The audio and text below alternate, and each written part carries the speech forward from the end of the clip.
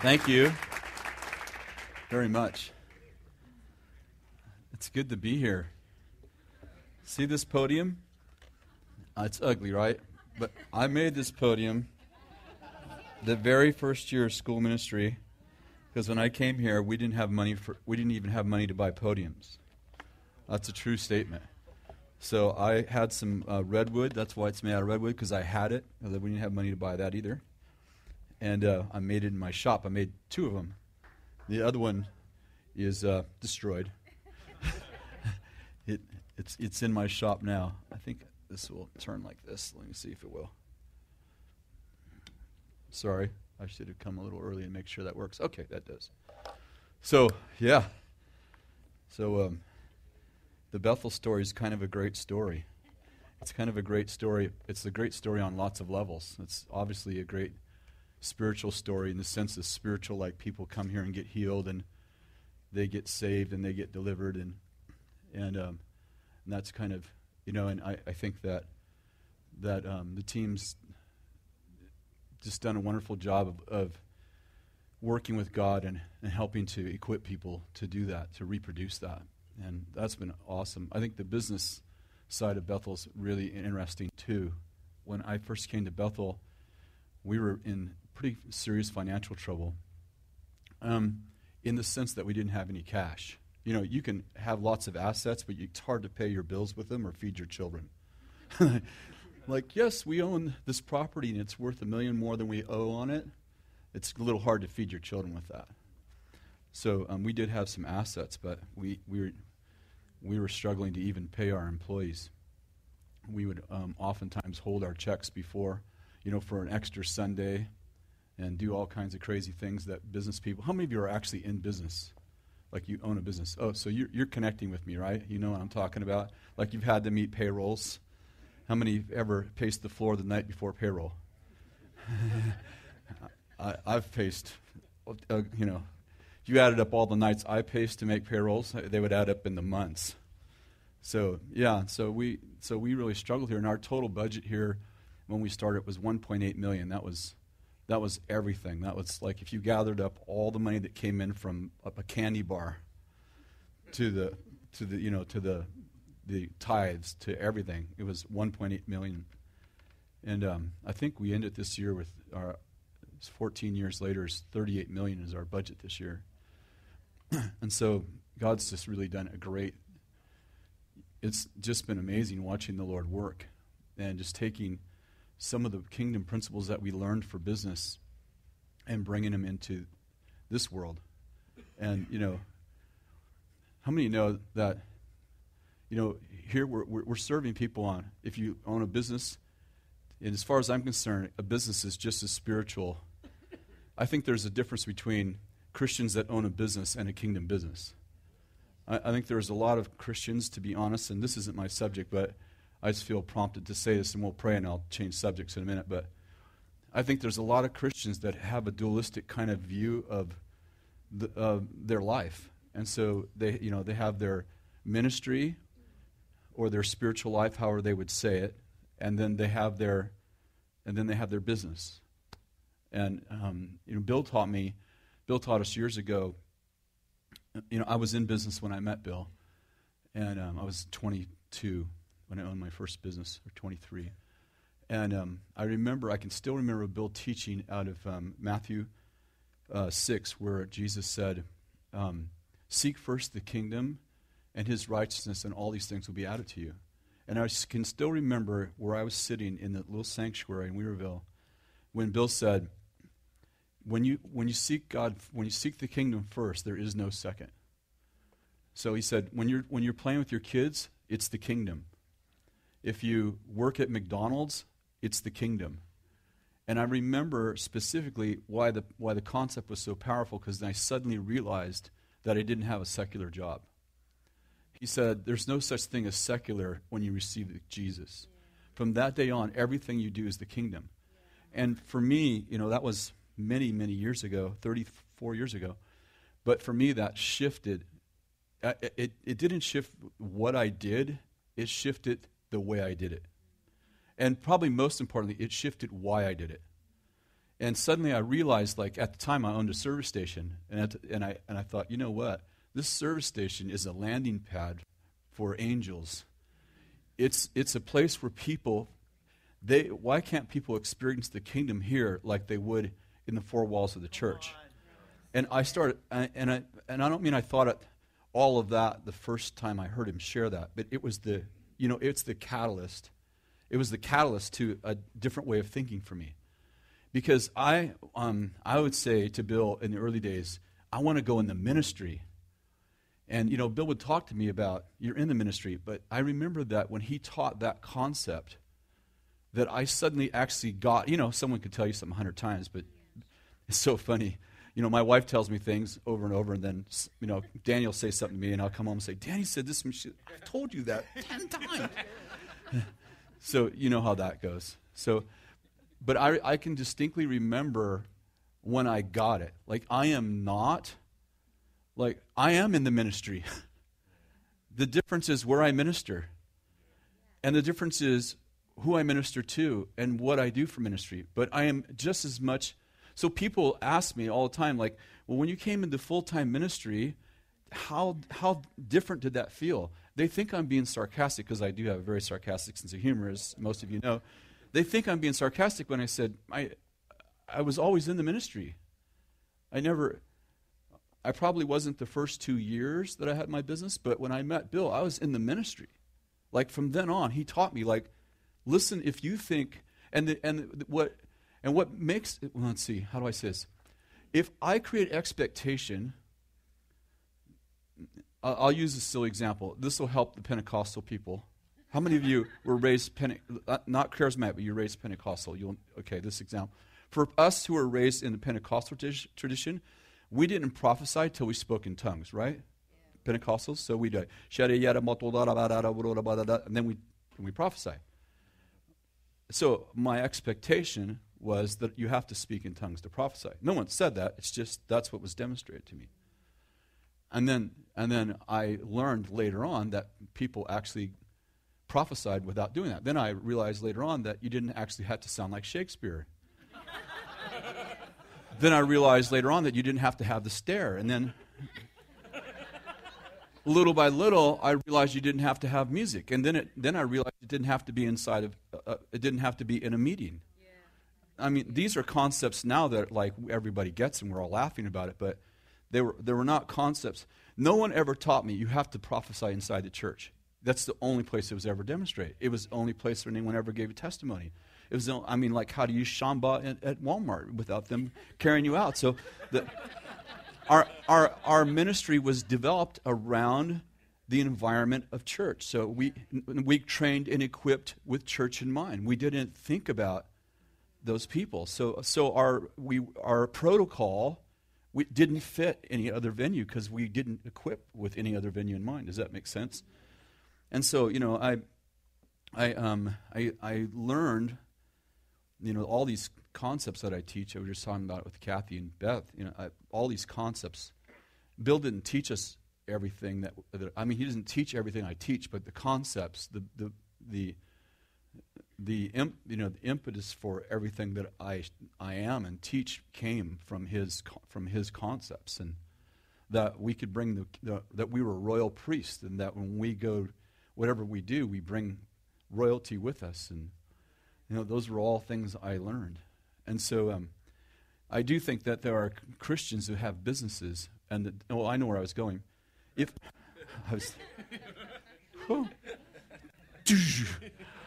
got that one. What I learned from Bill is that I could expect what was going on in the sanctuary on a Sunday morning. I could expect that. If I expected that to happen in my business, it would. But if I didn't, it wouldn't. And that expectation was really faith. Like, expectation was the fruit of faith. So if I believed that God could move in my business, and then I began to expect it, then he would.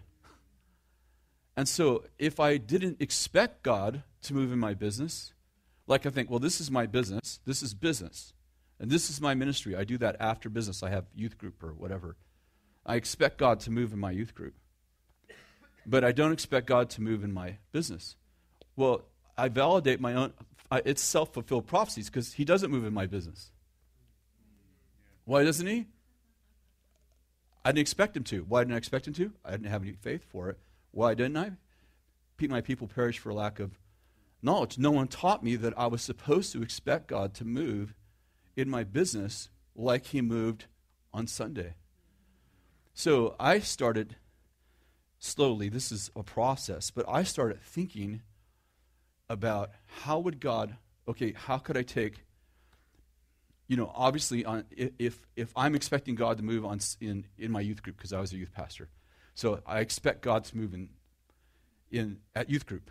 I'm thinking an hour before I get the kids come, I'm thinking, what does God want to say? What does God want to do? What's it going to look like? Anyone who's ever done public ministry, you're like, okay, what's it going to look like? And when you're young, you're nervous about it. And you're, thinking about, oh man, what if he doesn't come? What if he's busy? And what I found is that I would actually prepare and think through what it would look like for God to come tonight with the kids. But I wouldn't do that when I went to work. I didn't have the same expectation, what's it look like if God comes today? And partly it's because I had a God box. So when God comes, he wants to do this. He wants to prophesy. He wants to heal the sick. Wants to cast out demons. That was and those things are true, of course. That was my whole God box. I sort of forgot that he created the world. He did other stuff besides that. Do you know what I'm saying? It's I'm off subject, but I feel compelled. I will do what I said I would do, though. I will do this. I was driving along, I wasn't actually doing driving. I was sitting we were going to the airport coming home from a particular country. And I was with the leader of the country. Who was a woman. And she's very anointed, Holy Spirit, fall on the ground, get drunk. Totally amazing woman. And Kathy and I have become like a mother and a father to her, so she's amazing. So we were going to the airport after being there about 2 weeks, and she pulled over and she said to me, what does it look like when the kingdom comes? Because we've been teaching the kingdom. She said, what does it look like when the kingdom comes? I said, well, you heal the sick, you raise the dead, and cast out demons. And she said, well, when the sick are healed and the demons are gone and the dead are raised, then what do you do? I'm like, I don't know, because the only thing I've ever thought about is I've never thought about how to create something positive. All I've thought about is how to fix what's wrong.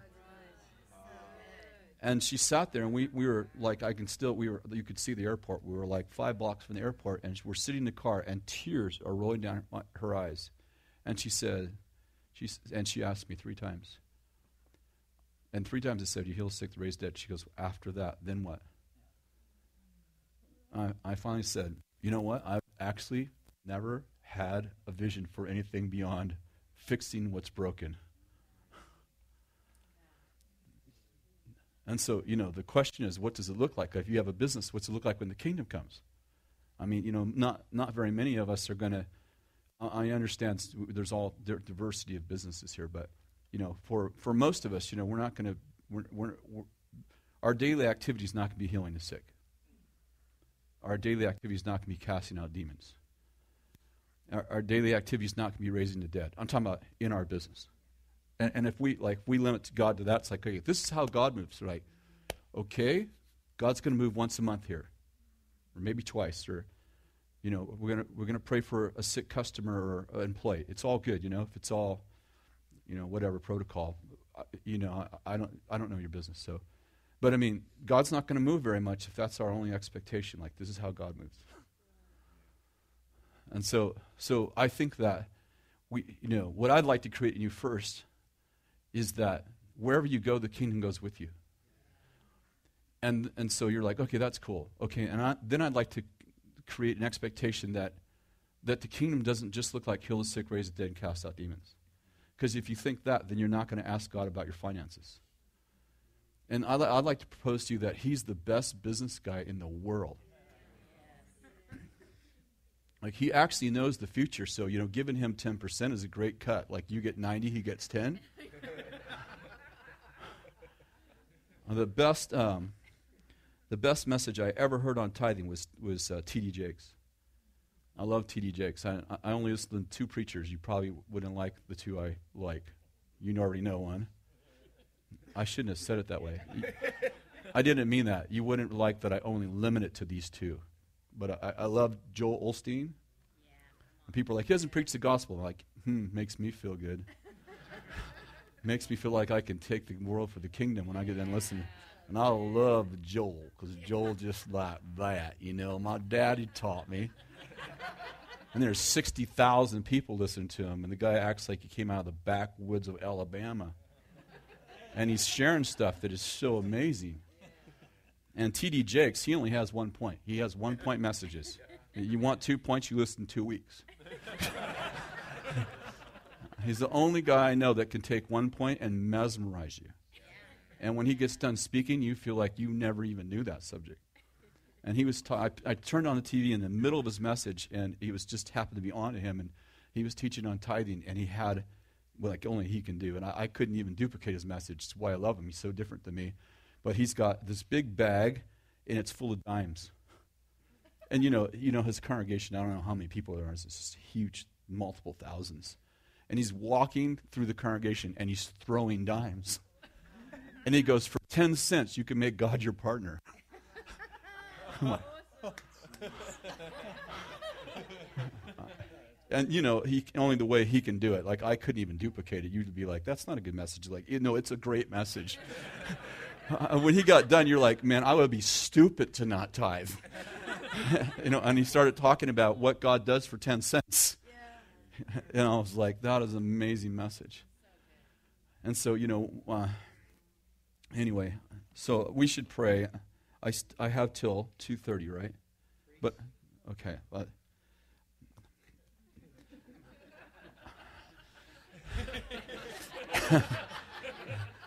let me give you 3 rules. Never tell a preacher he can take as long as he wants. Never tell your mechanic you don't care how much it costs. And never tell your carpenter you don't care how long it takes. Right. Those are the 3 rules of life, right? Well, I don't care how long that takes. I don't care what that costs. Well, I can find a bunch more stuff wrong with that piece of junk you own.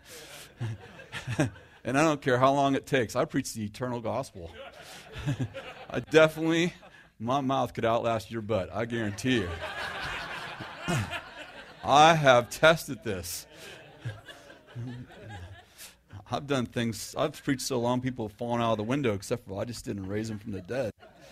So we're going to pray. So Holy Spirit, thank you for what you're doing with these folks, and we just pray for your wisdom. We pray for a new dimension of your Spirit to invade all of us, all y'all and me. And Lord, we pray that you would visit us. No, that your presence would be, whatever you do that we know you're around is good. Because we know that you're always around, but sometimes we don't feel it. So we'd like to feel that you're present. And do stuff that only you can do while I'm talking. It's great. And convince these people I'm right about this stuff. You're good too. Amen. So, I want to talk to you about developing your spiritual quotient. Your spiritual quotient. And so, if you'll turn to Acts chapter 3, some of you may have heard this message, and I'll try to share a couple of new concepts so you won't be bored. But this is the story you know well. In Acts 3, it's the story of Peter and John going to the temple. And so I'll just read you this, and we'll just take off from here. Peter and John were going up to the temple at the 9th hour, the hour of prayer, and a man who had been lame from his mother's womb was being carried along, whom they used to set down every day at the gate of the temple, which is called Beautiful, in order to beg alms from those who were entering the temple. And when he saw Peter and John about to go into the temple, he began asking them to receive alms. But Peter, along with John, fixed his gaze on him and said, "Look at us." And he began to give them his attention, expecting to receive something from them. But Peter said, "I do not possess silver and gold. We are pastors. But what I do have, I give you. In the name of Jesus Christ, walk." And seizing him by the right hand, he raised him up, and immediately his feet and ankles were strengthened. And with a leap, he stood upright and began to walk. And he entered the temple with them, walking, leaping, and praising God. And I've shared on this verse a lot in the last year and a half. He was walking, leaping, and praise God. Two things I think are I would just like to highlight in this verse for now, and that is, the first one is the man's asking for a handout. He literally has his hand out, it says. And Peter takes his hand that's out and gives him a hand up. And I do think that just because we're business people, I think it's important for us to realize that people don't need a handout, they need a hand up. Poverty is not a lack of money, it's the wrong mindset. And I work a lot in Africa, so I say that with some experience, not maybe as experienced as you. But the main part of this scripture is this, that he walked, he leaped, and he praised God.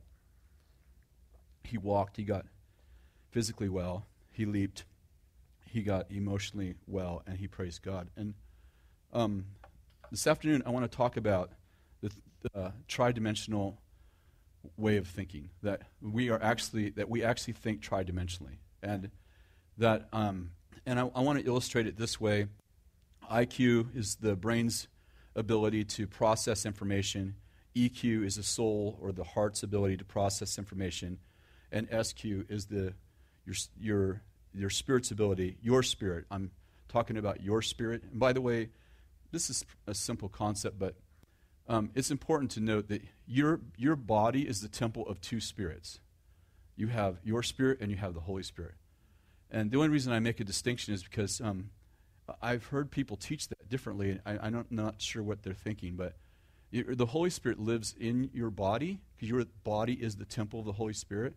By the way, you can write all this down, but it's on my website, and you can actually get the PowerPoint if you want it, and the notes. Just go to KV Ministries, and look at the top header, and if you click on, I think it says teaching, you can click down the notes, and it'll give you the PowerPoint and everything. You just download it. So you have your spirit and you have the Holy Spirit. It's important to make that distinction, because obviously your spirit is not God. Your spirit is your spirit, and your spirit interacts with God, but your spirit is not God. And so I want to talk a little bit about the fact that you think tridimensionally. IQ, these are things that you would know probably, but IQ and intellectual quotient is the number that represents a person's reasoning ability measured using problem-solving tests as compared to the statistical norm or average for their age taken as 100. I don't actually know what all that means. I just know that if you have below 100, you need some help, and above that, you're all right. And I've never had an IQ test because I don't want to know. But people that know me, they say you are an overachiever, and I don't know that that's a compliment.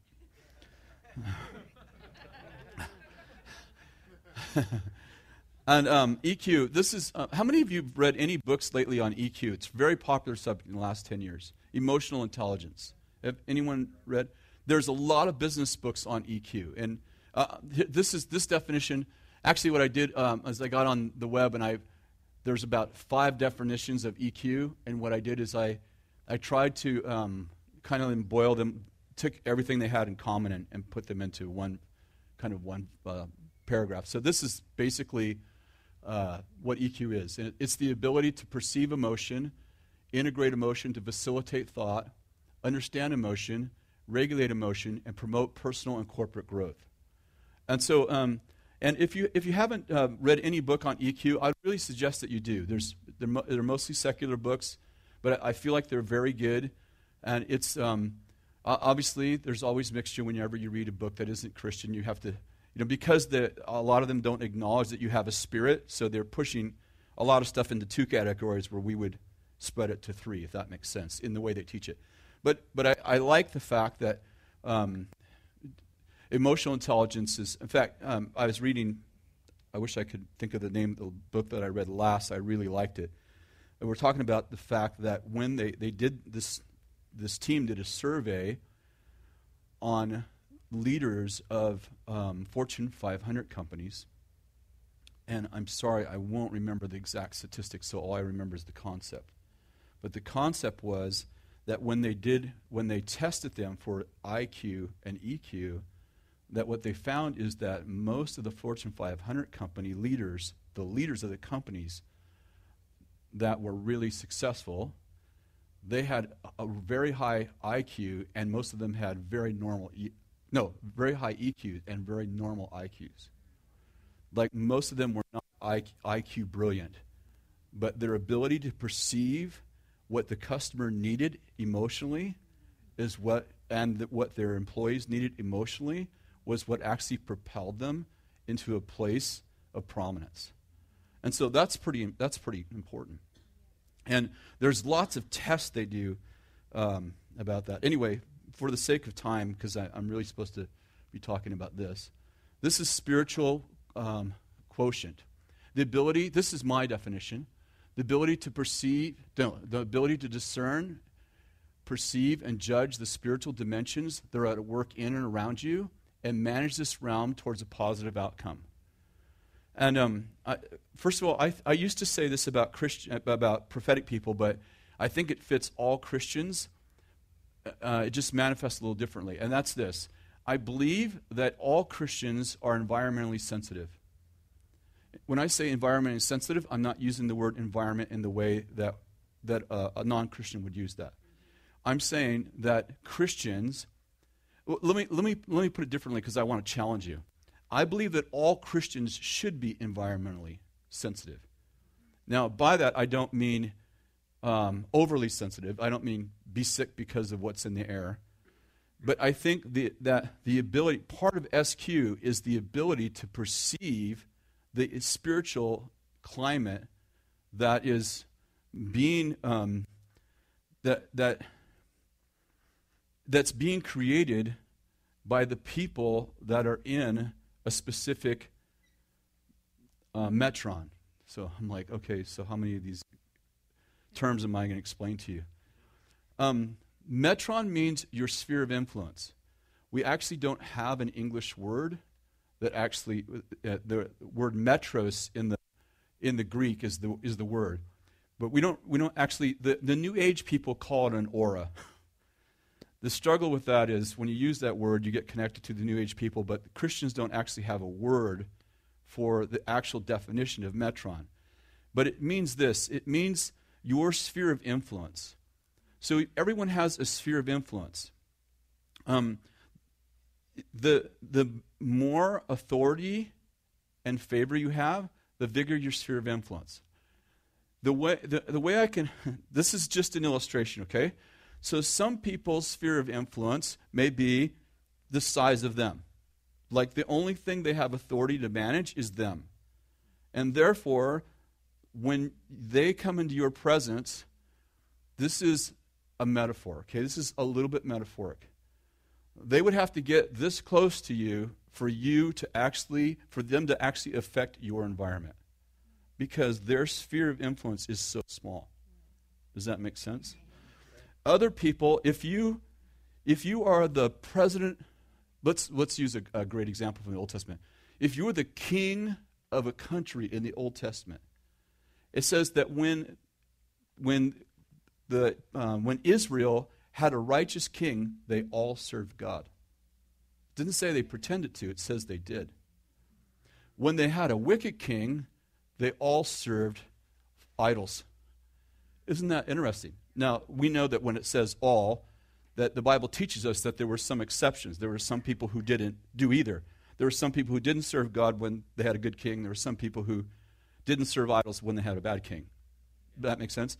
So when the Bible, in that case, when the Bible says all, it's making a general, broad stroke,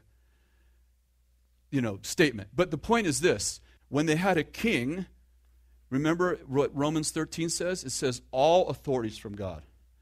When they had a king that loved God, because the king's authority came from God, his metron was as big as the country. And so the people were environmentally sensitive to the king's relationship with God, and it affected the way they thought. Now, does it mean that I have to do with the king? Does it mean, well, if the king serves God, I'm naturally going to serve God? No, it just means that because of the metron, because of the influence that he has in the realm, in the environment, and if I could just be a little bit spiritual, like, because God protects his people with angels, and angels are coming and going, and Holy Spirit's hovering over this Old Testament king. He's not in the king in those days, but he's around the king. People that are in that, people are experiencing that climate, and if they're environmentally sensitive, even though they don't know it, and so they're more apt to serve God because that's what's in the air. Yeah. Does that make sense? Yeah. And when they had a wicked king, could they serve God when they have a wicked king? Of course, it doesn't take away your will. It just means there's a current going this way, and if you don't proactively go, I'm not. Listen, I'm a counterculture person when the culture's going the wrong way. If I don't proactively do that, like if I just get in my boat and don't row, I'm going down the path of hell because that's the current that's in my metron. Does that make sense?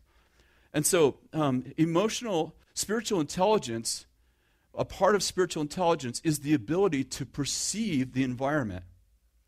And I would even say, in fact, we'll talk more about this in a minute, but you can get really good at this. Like, you can actually, if you pray into this, you can actually get the gift of distinguishing spirits.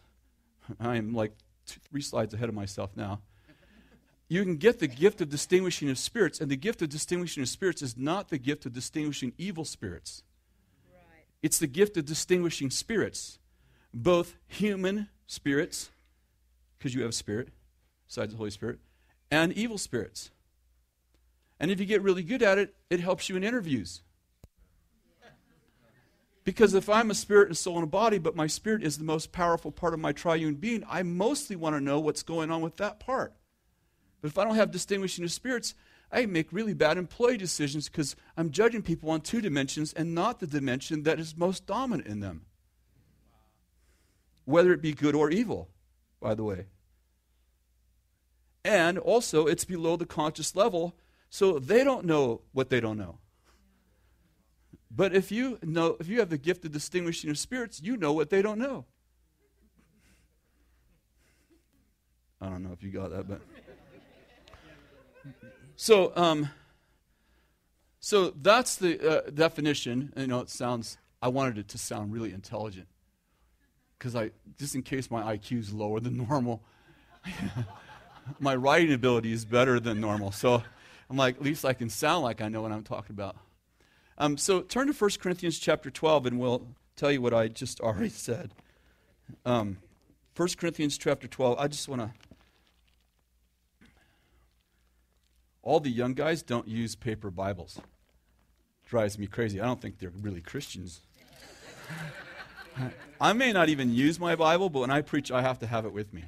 There's just something about it. It's like I just have this fear that I'm going to need a verse, and I'm not going to know how to find it on my iPad, and I'm going to look like I have a lower IQ than I really do. Verse 1 of chapter 12 of 1 Corinthians. Are you there? Okay, it's up there if you didn't. But I want to read from verse 1. Now, concerning spiritual gifts, brethren, I don't want you to be unaware.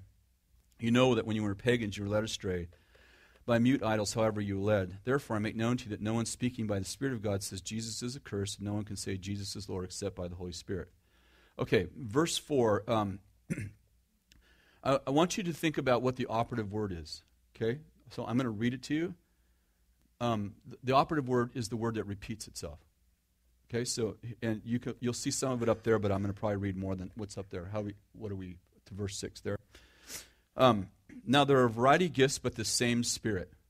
There are a variety of ministries, but the same Lord. There are a variety of effects, but the same God, who works all things in all persons.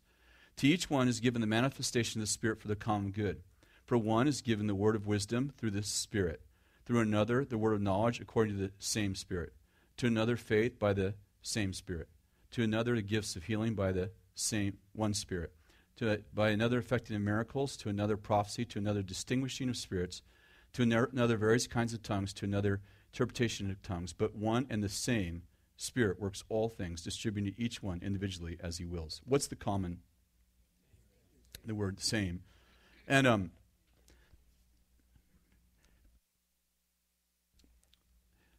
the reason for the word same there, the reason why he keeps using the word same is because the first 3 verses says no one can say Jesus is accursed if they know the Lord. No one can say Jesus is Lord except by the Spirit. And what he's doing is he's teaching polytheists, or actually he's teaching people who are polytheists, who are actually moving in the gifts of the Spirit, but they have wrong doctrine. They have right experience, wrong doctrine. And so they think that the gift of prophecy is one God, the gift of wisdom is another God, the gift of miracles is another God. And so he's saying, listen, you guys, your experience is right, your theology is wrong. And so he's teaching them that that person who moves in the gift of prophecy and that person who moves in the gift of wisdom, they actually have the same Holy Spirit. But for our our application today, what I wanted to do is show you a few things. One is, it says that if you look at verse 4, it says there are gifts. Let's see. Yeah. There are gifts, which are spiritual abilities. There are ministries, which are spiritual occupations. And there are effects, which are spiritual accomplishments. Okay, follow me for a minute. So one gift can have a different occupation and a different outcome. Same gift. In other words, I can have the gift of prophecy, and it can operate in the occupation of healing ministry, or it can operate in operation of mechanic. It can have a different occupation. The same gift can be employed by something else, and it can have a different effect, which is an outcome. Are you following me? I know this sounds really simple. It's really important for what I'm about to share with you. And if you've heard it before, it's good repeat for you. So what I never understood is, or what I learned from Bill, what I never understood before I met Bill, is that I thought the gifts of the Spirit had one occupation and one effect. And what I learned from Bill is the same gift that we're using inside the walls of the church has one occupation inside the walls of the church and one kind of effect inside the walls of the church. Let's say it has 10 effects, but you understand for sake of illustration. When I move it outside the walls of the church, when I move it into the political realm, it has same gift, has a different occupation and a different effect. When I move it into my repair shop, same gift, has a different occupation and another different effect. And when I move the same gift from occupation to occupation, it has a different effect. And all I have to do is take the gift. So if I receive the gift of word of knowledge, if I receive the word of knowledge, the Holy Spirit gift of word of knowledge, I can use that gift and change its occupation. I can hire it over here. I can hire it over here. I'm using the word hire as a... people, be careful how you say things on Facebook, but I'm not talking about money. I'm just talking about I can employ it over here. You know, Peter said, employ the gifts that God has given you. I can employ it over here, and it can change uniforms and come to work over here. And it can do a different occupation over here with a different effect. And the gift, and I can say, okay, I want you to come over here to work with me. Okay, I own a repair shop, and I own a stock exchange. I own an insurance company. And so I'm like, I need you to work part-time at both places. Gift, Mr. Gift, I need you to work over here at my repair shop. And then in the evening, I need you to work over here at the stock exchange. I can take Mr. Gift and I can put him in a suit over here, and it's the same gift has a different occupation and a different effect. Same gift. And I can take him over here and put him in my repair shop, and now Mr. Gift has a different occupation and a different effect, but it's the same gift. And all I have to do is begin to expect, keyword, I began to expect that God is going to use this gift to help me in my job or my family or whatever. We're talking about business now. Does that make sense? And so I owned a repair shop. I owned several repair shops, actually. I think I owned 7. But my job, when I started in the automotive business, my father-in-law actually helped me in my automotive business, Kathy's dad. And he was a troubleshooter. He was probably one of the top troubleshooters in the United States. And this is before the days of computer and that sort of thing. So it was a pretty big deal.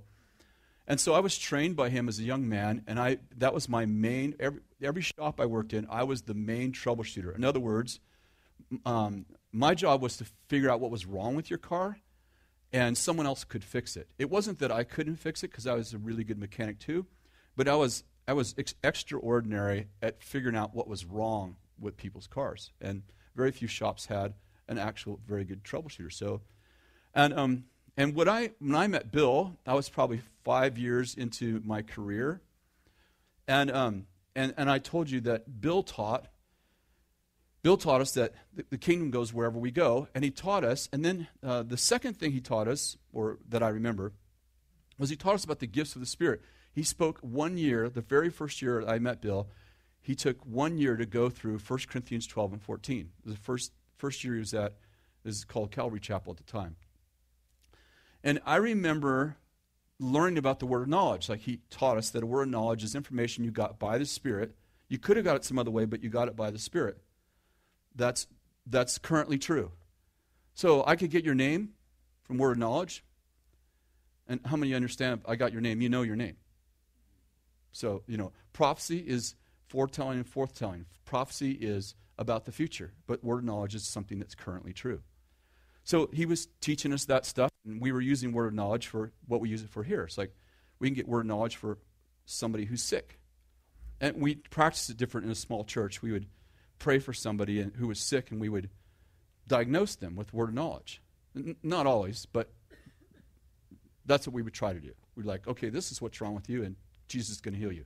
Now we kind of do it more broadly, like, does somebody have a problem with their right knee? So it's a little bit more general because there's so many people. But so I learned that, and I remember now, this guy is a troubleshooter by career. I've been doing it for years. So I'm naturally thinking, if I can get word of knowledge for this guy's bad knee, then I wonder if Holy Spirit knows what's wrong with a car. Now, I wasn't saying anything to anybody because see, that was a different occupation and a different accomplishment. But I'm like, I wonder, at first I was really wondering, like, does Holy Spirit know anything about cars? I know it sounds silly right now, but I'm like, okay, he didn't make a car. He made you. So, I had some logic to, I'm not sure if he does. I know it's silly, sounds insanity to me now, but, so I would, we lived in a little town, and there was 22 repair shops. But within a year, I had the reputation in our repair shop, like, if you can't figure out what's wrong with your car, you take it to Chris's shop. So I spent, 10 hours a day diagnosing cars that other shops couldn't fix. And some of them were great mechanics, but they weren't good diagnosticians. So I started pulling the word of knowledge into my occupation. So this, I have to tell you kind of how I did it. Is this boring? No. So, okay. We had, so if you had a problem with your car, we had a 1 hour minimum. So in other words, the deal was, what happened to us is people would be Joe's customer, but when they have a hard problem, they come to Chris. And that kind of sucks. Like, I get all the tough stuff, and then when you got the gravy, you go back to Joe. So I'm like, okay, we charge 1 hour minimum.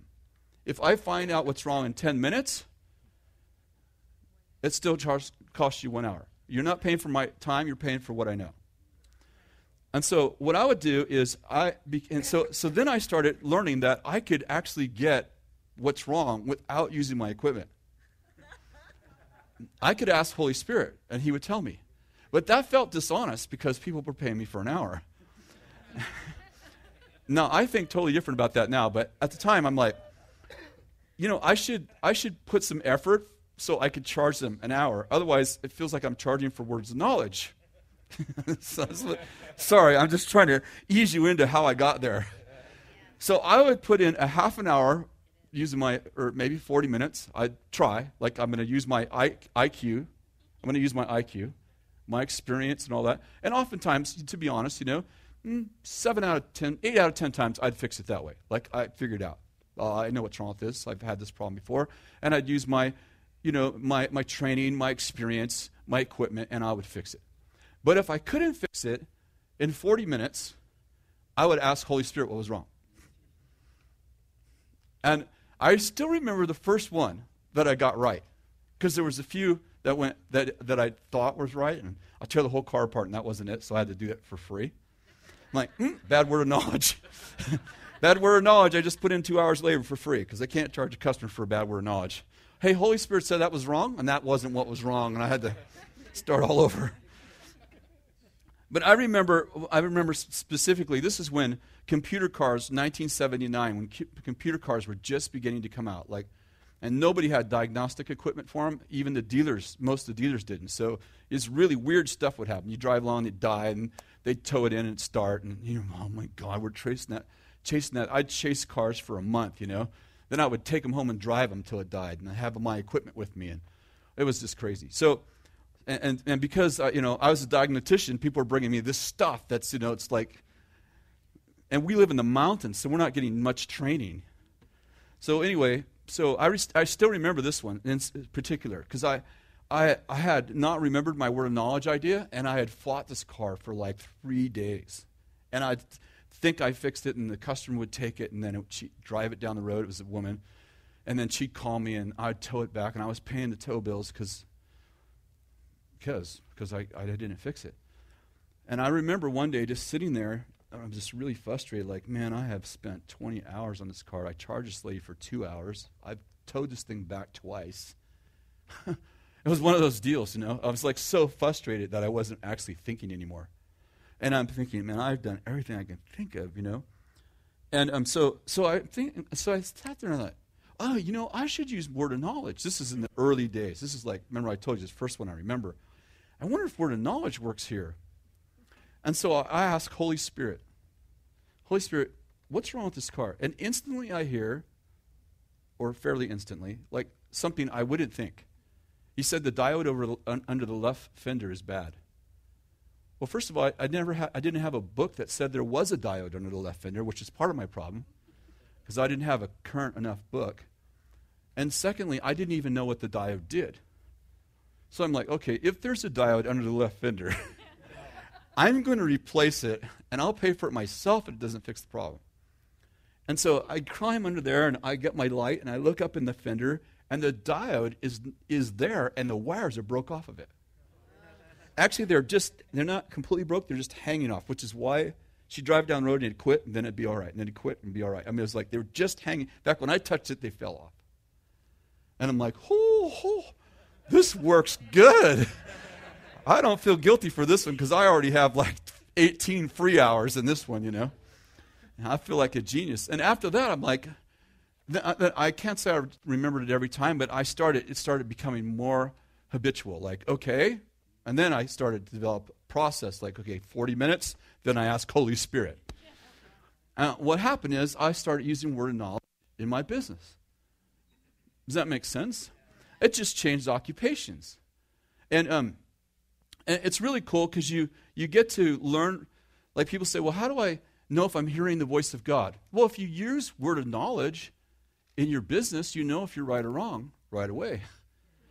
Because you get underneath the fender and there's no diode there, you're like, got that one wrong. And so you practice on cars before you ever practice on people, and it makes it a lot more simple. Let's see. How am I doing? Oh, my Lord. I'm sorry. I've spent too much time. There's 5 dimensions to spiritual intelligence. So I'm going to take you through them quickly, okay? And I'll give you one more example. But before I do that, I think there's a picture here. I think there is. I hope there is in this graphic. Yes. Okay. So right here, these are the five senses that your IQ works off of, right? This is pretty simple. And the only reason I'm showing you this is because I want to give you a picture of what I'm trying to say. So you have sight, smell, taste, hear, feel. So back to my car illustration. I'm driving down the road, and what I learned as a good diagnostician is to not just use my sight. Because sometimes, most of the time, if a car's been to lots of different places, they've already looked for everything. So I learn, and my father-in-law taught me this, not a Christian, wasn't a Christian, but he taught me, what does it smell like? What does it sound like?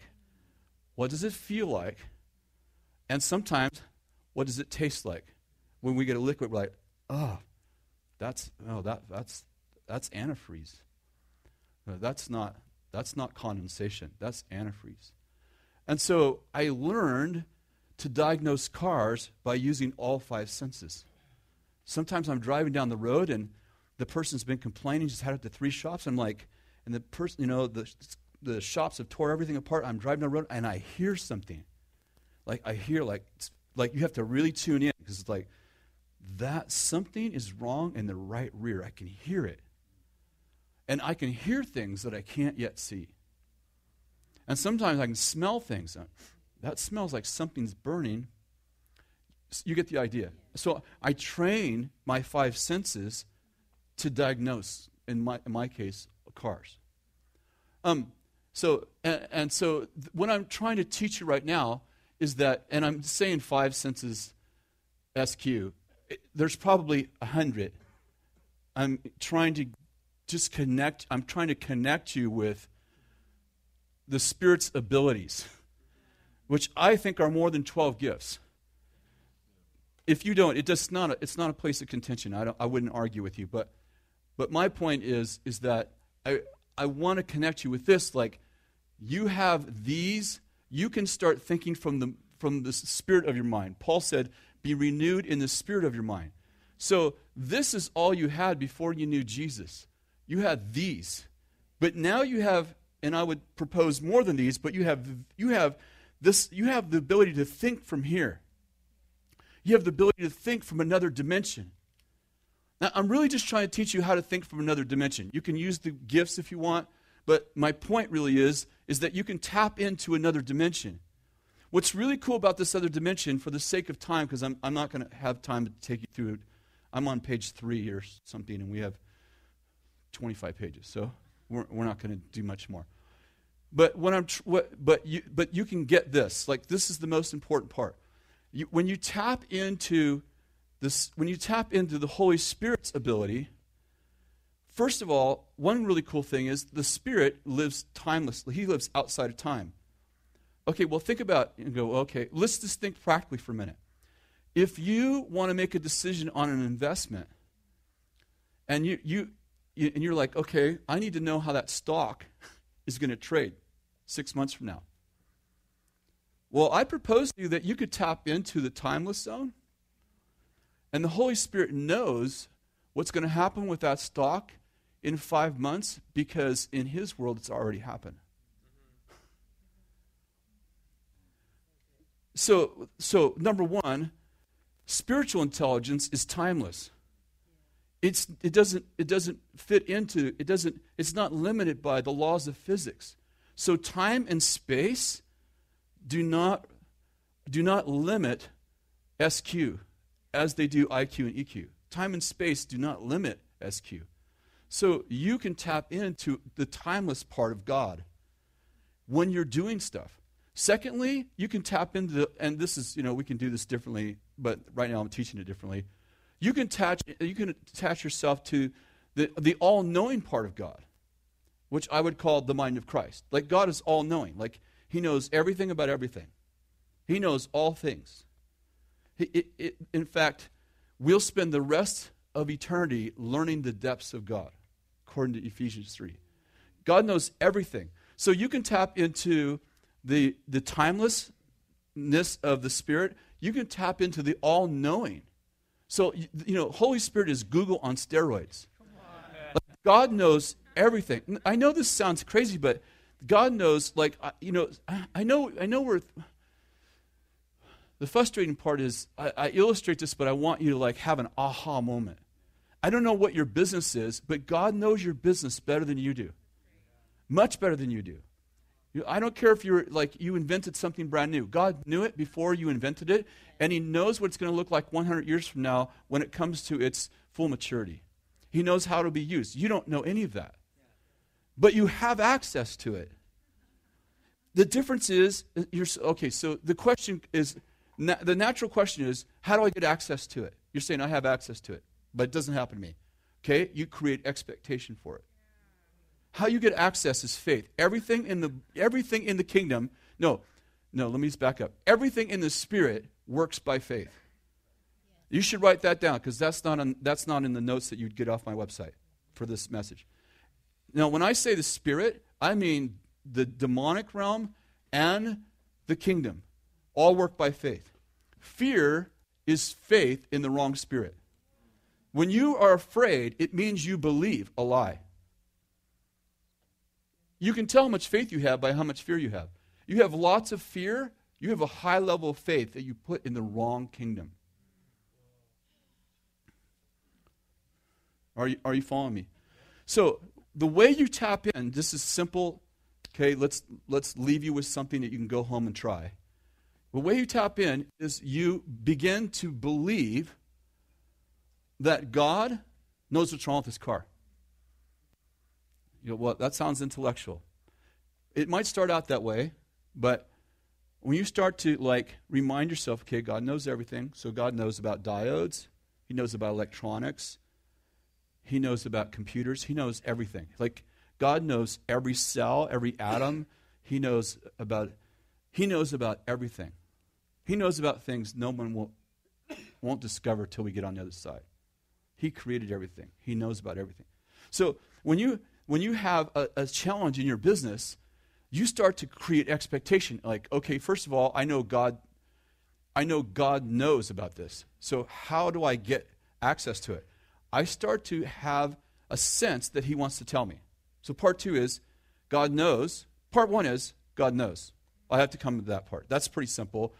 If you have a couple experiences, you can know things here, but your heart needs to know it. Like that diode thing, I remember that. I diagnosed hundreds of cars by the Spirit. I remember one. Why? It was the first one. It was the monument when I crossed the Jordan River. That was the monument. I remember that one because that opened the door to, hey, this works here. I don't remember any of the other ones. And I use that word of knowledge all the time. So, number 1, God knows. Number 2, he wants to tell me. That's important. That's huge. He wants to tell me. Okay, number 3 is I have to figure out how he speaks to me, which could be different for different people. Sometimes you get a picture in your mind. You're thinking about what to invest in and you get this picture. Okay, it's like hieroglyphics. It's like you have to learn how to read hieroglyphics.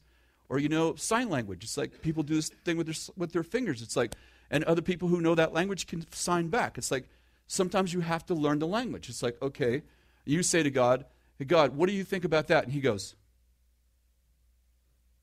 and you go, okay, I know he spoke to me, but I don't know what it says. Right? That was the problem with Nebuchadnezzar, right? He knew God spoke to him. He had a dream. Didn't know what it meant. He absolutely knew it was God because he's willing to kill everybody around him who couldn't tell him the story, couldn't tell him the interpretation. He saw God do this. He knew that there was something in there that was going to change his life. He just didn't know what it meant. He needed someone to interpret the language, right? Same thing with Pharaoh, right? Pharaoh has a dream. Listen, I would propose that kings dream all the time. But Pharaoh has a dream that he specifically knows has something to do with his destiny because he saw God do this. But he didn't know what it meant. So he doesn't need somebody who has dreams. He needs somebody who can interpret this. So you need somebody. So you have to learn how to interpret this. You have to learn how God talks to you. Some of you are multilingual. God's very multilingual. And so, okay. So third thing is, first thing, I need to know God knows. Number 2, I need to really believe he wants to tell me. Thirdly, I have to learn his language so when he talks to me, I know what he's saying. And then fourthly, and this is probably the toughest one, I have to take a risk. I have to take a risk. So what does it look like when I take a risk? I take the diode off and nothing's wrong. I don't go, God doesn't want to talk to me. God doesn't know. I'll never learn this language. I go, okay, I got one of those signs wrong. I'm going to try again.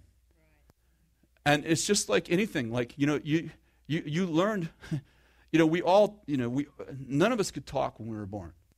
We talk, this baby talk. And someone taught us how to talk.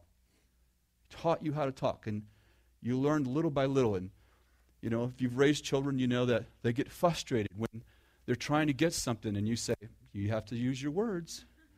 And they can't remember what the word was. And you help them through it. It sounds really silly, but it's not much different with Holy Spirit.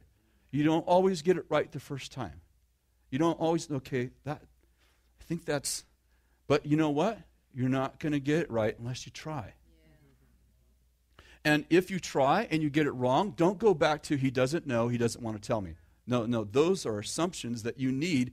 So you need that assumption to create, to have faith. And faith is how you're going to get everything. So if you kill that, you can forget about learning the language.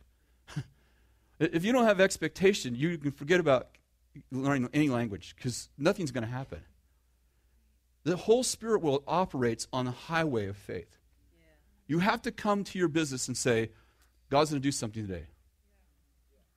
Just as if you were teaching, any of you that have taught, like, I came here today. I talked to Andy ahead of time. I'm like, okay, what do you want me to teach? I step up to the podium. Obviously, I have something else I need to say. So I'm thinking, just like all of us, I'm like, okay, Andy has a sense of where we're going. I also have this other sense. I have to somehow marry those. I'm going to have to take some time from this to do this. What's happening? I'm thinking about what's Holy Spirit want. All I do is take that into my business. It's not hard. I'm just not accustomed to doing it. So I walk in my business today, and I own an auto parts store. It's like, okay, Holy Spirit, what do you want to do today? And I'm not just thinking he wants to heal a person. See, this is the problem. When I walk in the business, I'm thinking, okay, who do you want to heal today? Then I have expectations he's going to heal somebody today. But if I also think, and if I add to that, how much profit you want to make today? How are we going to make profit today? Well, that sounds wrong. No, it's not. He told us, talent story, the mina story, that's all about money. I was had a dream about Luke 14 last night, 2 nights ago. It was about a man building a tower. He looks stupid if he doesn't calculate the cost. I mean, I don't know how many of the parables, I think someone counted 70% of all the parables are about money. I don't know if that's exactly right, but it's a very high percentage. It's people who have a problem with money, not God. He doesn't have a problem with money. He doesn't have any problem with you making money, providing you have the right heart. He doesn't have any problem with you having stuff as long as it doesn't have you. And that's another story, but generosity is the key to that. Generosity, key to prosperity. Faith, the key to all the gifts, to all access to God, comes through faith. Are you with me? Okay, I've taken more time. You gave me a little bit more time. Why don't you stand and let me just pray for you? How's that sound?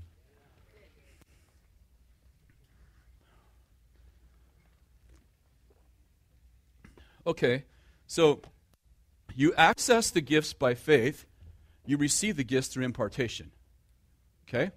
So maybe you all have all the gifts awesome.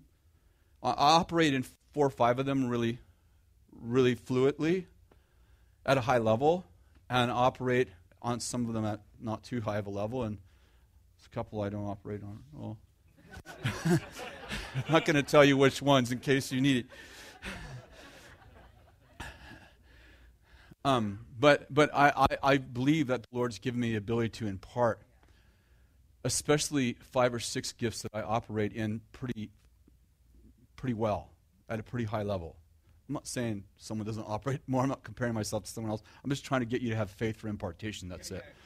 I'm not trying to brag or anything like that. If it feels that way, I don't mean it that way.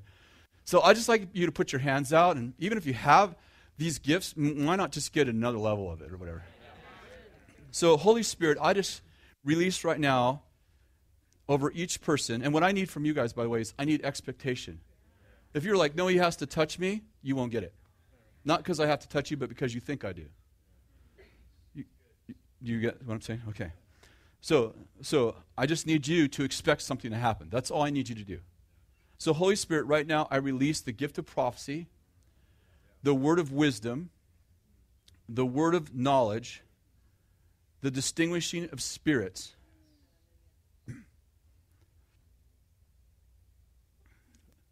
And I release the mind of Christ over each person. I see it like this box. I'll just describe to you what I feel like the Lord's opening. I see this room. I see our minds like this room. You know, it's just a picture right now, but it has 3 doors, and I see one door locked. Like it's like a mental block. And I see the Lord coming and giving you keys to open up this room. It's the SQ of God. It's the mind of Christ. It's not that you didn't have the ability, because as soon as you received Jesus, you had the mind of Christ. It's just that you didn't go into that room. And so, Holy Spirit, I just release right now the keys to going into that room called the mind of Christ. And that we would think tridimensionally. Not dual-dimensionally, but tridimensionally. That we'd be able to tap into the eternal mind of God, the wisdom from another age, and that creativity and invention and innovation and investment, troubleshooting problems, solving hard issues, riddles, mysteries, really difficult political problems and city problems and trouble. Really, I just have all these what I've seen is in like formulas, like algebraic formulas that are really they're 10 lines long, like really complicated situations. And how many of you know that not everything's black and white? Sometimes we get ourselves in these complicated situations, and we're like, man, I don't even know how to figure this out. And Lord, I just pray for those complex algebraic equations of life, that you would come in and you're the awesome mathematician, and you know how to solve every complex situation that we find ourselves in, or our friends find themselves in, or our customers find themselves in, or somebody that we're supposed to serve finds himself in. And Lord, I pray right now that the gifts that we've had, that the gifts that we've carried into this room before I prayed, that they would get new jobs. And that would yield new outcomes. In Jesus' name.